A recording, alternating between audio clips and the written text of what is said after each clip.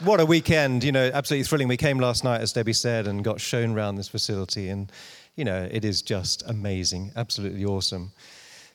The space you've created for this growing family is absolutely wonderful. You have turned a place into a space where Jesus will reign.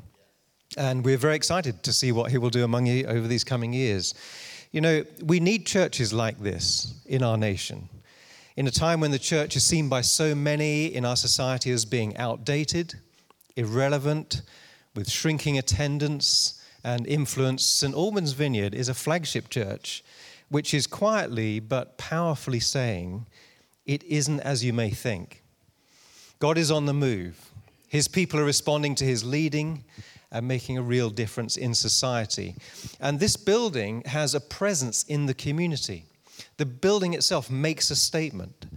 It's not a statement about buildings, but rather about the Church of Jesus Christ. If you think the church is shrinking and outdated and irrelevant and has no influence in society, have a look at what is going on here. Its presence will elicit the question, what goes on in this building? Who's involved here? What is it that they do? What you've achieved here actually gives other Christians and other churches hope. The fact that you as a people have believed that there's more, that you've pressed through the obstacles and the challenges which will have come in this process, it inspires others around this nation and beyond to believe for more in their local setting. Churches in the UK tend to be small. That's true. And we praise God for every small church and every medium-sized church across our land. Churches are not all supposed to be large, like this one. A bit like different plants in a garden. Each church is called to be what it is called to be. The kind of garden plant that God has chosen for it. But whatever kind of garden plant God has intended a given church to be, there is still the potential for that church to be constrained from being all that it can be. Its health, its growth can be restricted. Not intentionally, but churches can be held back by those in the church resisting new people being included, by the people in the church becoming content with what is, with little passion for what could be, by not being willing to take the risks of reaching out to our colleagues and friends and neighbors and inviting them, people who don't know Jesus, sharing our faith, settling with there not being enough space for those the Lord might bring, not being willing to part with their own money to enable facilities to be built. Now, these things do not describe you. This church is as healthy as it is and as large as it is because you have refused to settle. You're a people who are willing to press into the challenges the Lord's presented to you and to fulfill his calling, even when it's not easy. You are a bunch of risk takers. Chris and Fliss are risk takers.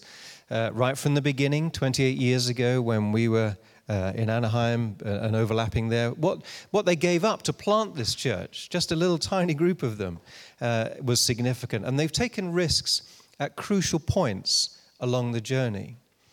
And, they could have thought, we could have an easier life. To be honest with you, who wants a building project? It's about the heaviest, most stressful thing you can take on in pastoral ministry.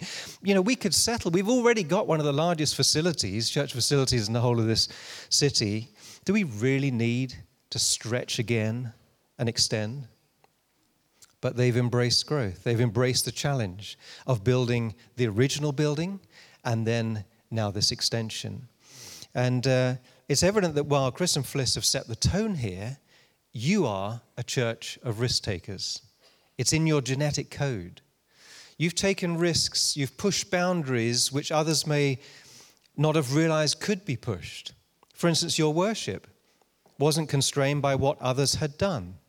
I can't remember whether I was present or whether I saw a photograph of one of your very first meetings in a low-ceilinged pub and with your first worship leader, Chris, leading on the guitar and then preaching the sermon. Debbie and I loved listening back in the day to your worship from the Burn service with Mark James and the band. Sam Lane, of course, wonderfully led this morning, has made a significant and ongoing significant contribution with far-reaching effect And we enjoyed him, as many of you will have recently, watching him on TBN. Someone once said, you know the last words of a dying church? We've never done it that way before.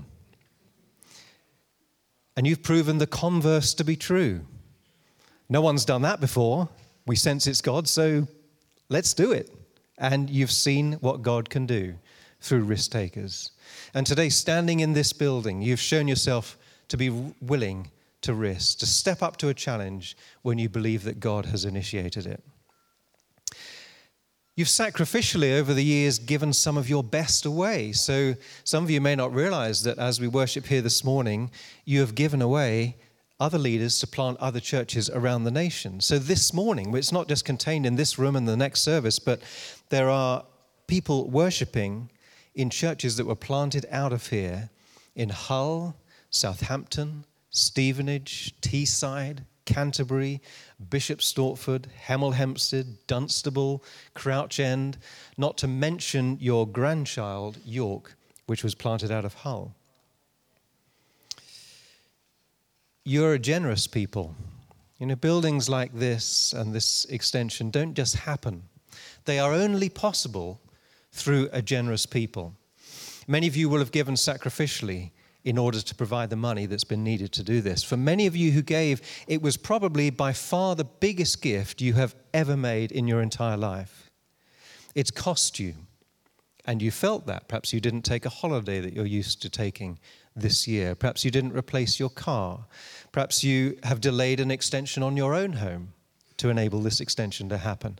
Whatever sacrifices you have made, I want to assure you, you will not regret them. Your investment is going to make a significant contribution to the kingdom of God, in God's will being done in St. Albans as it is in heaven. Things will happen on this site, in this space, which had you not given, would not be able to happen. Lives will be touched. Many, many individuals will be touched by the love of Jesus as they come into these spaces. Today we're celebrating this wonderful facility, but we all know that facilities, buildings, are not the goal. Facilities facilitate what God is doing, and they provide space for people to flourish in their calling. Now, if you stop to think about it, there are not many people who get to give their money to something which makes a major impact and which they're a part of. So some people give to charities, and they do tremendous work around the nation, across the nations, and they get to read updates on what that charity is achieving. But you get to see the impact of what you have given to, week in, week out. And you're a part of what God is doing through this church. You care for those in need. Many of you serve in the feed program. You see the way God's compassion is expressed as you minister to those who need, those who are in need. And some of you will engage deeply with the individuals and families who come seeking help. As you sit down with them, it'll be in comfortable surroundings that speak value in a way that many of them may never have experienced. Whether you're one of the many volunteers who serves in the feed program or not, if you have given time or energy or money to make this building a reality, you are part of every life being touched with the love of Jesus.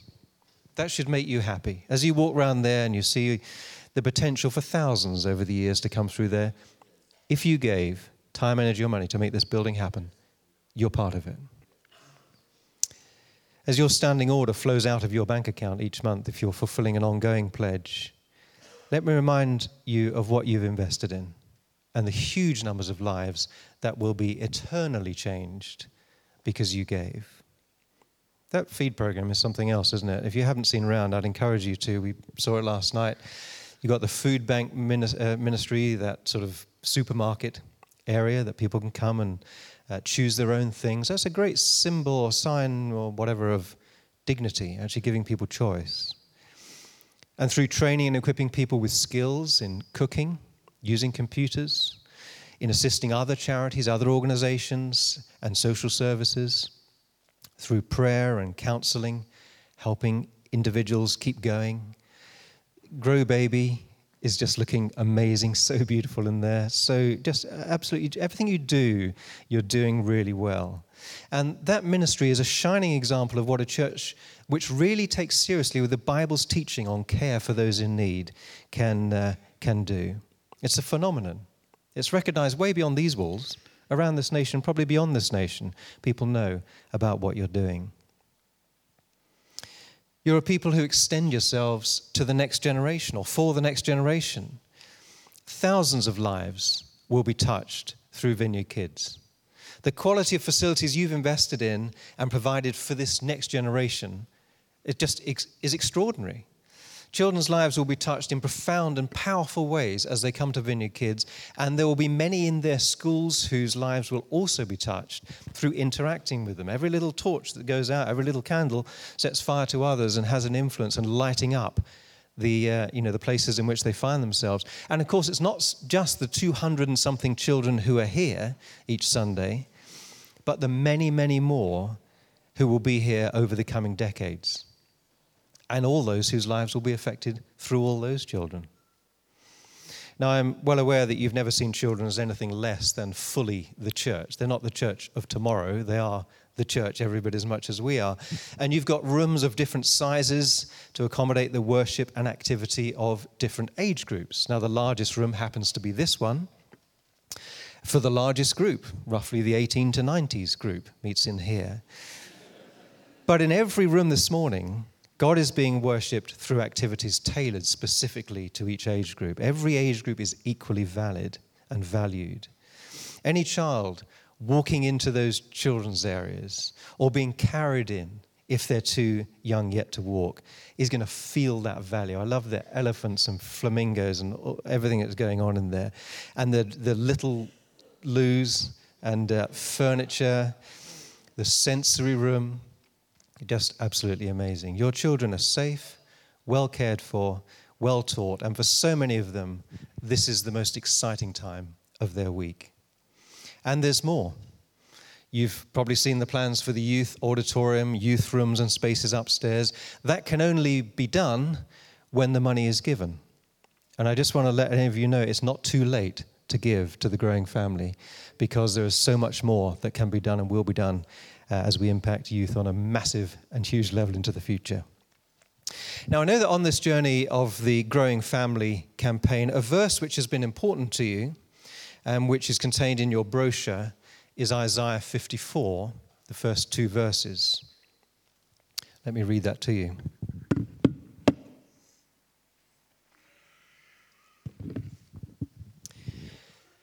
Enlarge your house, build an addition, spread out your home, and spare no expense.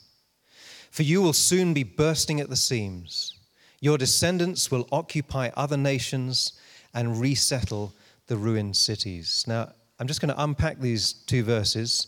And as I do so, I'm just going to dip into other translations, other biblical translations. They're just going to help amplify and unpack a little bit what it's saying. It refers there to your descendants, your children, and their children. In the Amplified Version, verse 2 says this: enlarge the site of your tent to make room for more children. And you have certainly done that. It refers to the land. The Good News Bible says your people will get back the land that the other nations now occupy. We live in a kingdom, the United Kingdom, but we also know that we live in the middle of a kingdom battle. This nation has the fingerprints of the kingdom of darkness in every arena of society. There's poverty, loneliness, broken families, injustice, slavery, abuse. And just as the kingdom of God broke in with Jesus, so now through us, through you, his kingdom is extended. His rule, his reign is expressed through us. As a movement, we are committed to extending God's kingdom together, everywhere, in every way. It says, your people will get back the land that the other nations now occupy, the other kingdom occupies.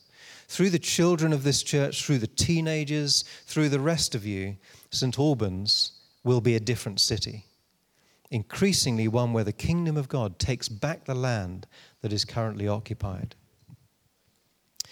The New Living Translation of verse 2 says this: enlarge your house, build an addition, spread out your home, and spare no expense. That's the translation you've used.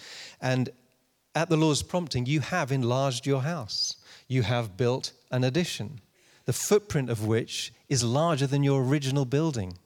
And you've still got another floor to develop. You've spread out your home. Isaiah said to them, spare no expense, with an exclamation mark. The English Revised Version says, make your tent bigger, open your doors wide, don't think small. Again, with an exclamation mark. Don't think small and spare no expense. Adding nearly 16,500 square foot is not thinking small. Yeah, it's amazing. You've done that. You've spared no expense. And in sparing no expense, it's not that you've spent excessively on sort of fancy details. You've very wisely and carefully refurbished the most cost-effective kind of building that is available in this country. What in the building trade is rather unglamorously known as a brick-fronted portal frame shed with the upper story covered in crinkly tin. That's what they describe it as in the building trade. You've turned it into a wonderful center with excellent facilities for children, youth, and the community. You have opened your doors wide. You have not thought small. You've not been constrained by what people may have thought was possible. You know, when you first heard this vision cast, you may have thought, oh my goodness, there's no way we're going to be able to do that. How many, was it millions of pounds? But you've done it. The Lord has not been constrained. You have faithfully followed God's leading, knowing that God can do more than all we ask or imagine. He wanted this building built. He wanted this space to become a place where His will would be done, His kingdom expressed. That phrase, spare no expense, speaks of not allowing resources, finances to dictate what could happen. It also speaks of the attitude which many of you here have evidently demonstrated. We all know most people live pretty much at the limit of their means. Not many people have loads of money to spare. And I imagine that many of you who gave to the growing family felt the pain of that financial sacrifice. I believe God would want to affirm you today that you did not think small. You have spared no expense in order to make what was once a cardboard model and a computer-generated 3D CAD a reality that we see this morning. This weekend is a milestone in your journey as a people, a weekend to thank God for. You've arrived at a milestone, but of course you haven't arrived. This weekend, celebrating what God has done in providing this amazing facility is a beginning of the next chapter of your life as a church. It is a springboard moment. There is more. If you're one of those faithful members who've been here for the last 28 years, I want to encourage you, there is more. If you've joined more recently, there is more. If you're here today for the first time and you're thinking about coming back, there is more. God is doing a wonderful thing here, and He has plenty more. Excitement, challenge, growth, provision, miracles, and kingdom impact in so many ways, on so many levels, that we cannot yet imagine. May God continue to richly bless you. And to God be the glory. Great things He has done, and great things He is going to do among you. If the band would like to come back.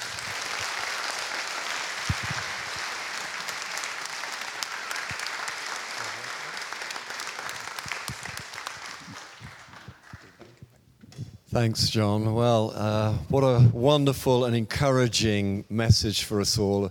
And we do just want to thank both John and Debbie again for just coming and sharing this time. Just give them another round of applause. And it seems fitting to me before we draw this session to a close that we should worship again. So why don't we have the team back up and we'll worship. And then we've got one or two words of knowledge and things like that to do, some ministry time, which you can avail yourself of. But let's all stand now, shall we? Let me just pray. Father, we want to say thank you. It is sometimes a little uncomfortable to hear the affirmation that you bring. And I know that as a people, we want to just turn it straight down and say, it's you, Lord, it's all you. And that's the truth. But we do read in your word, there is room in the kingdom for you to say to us, well done, well done. And so, Lord God, we will not be ungracious. We will receive that well done and that commendation. So thank you for it all, and thank you for it now in Jesus' name. Amen.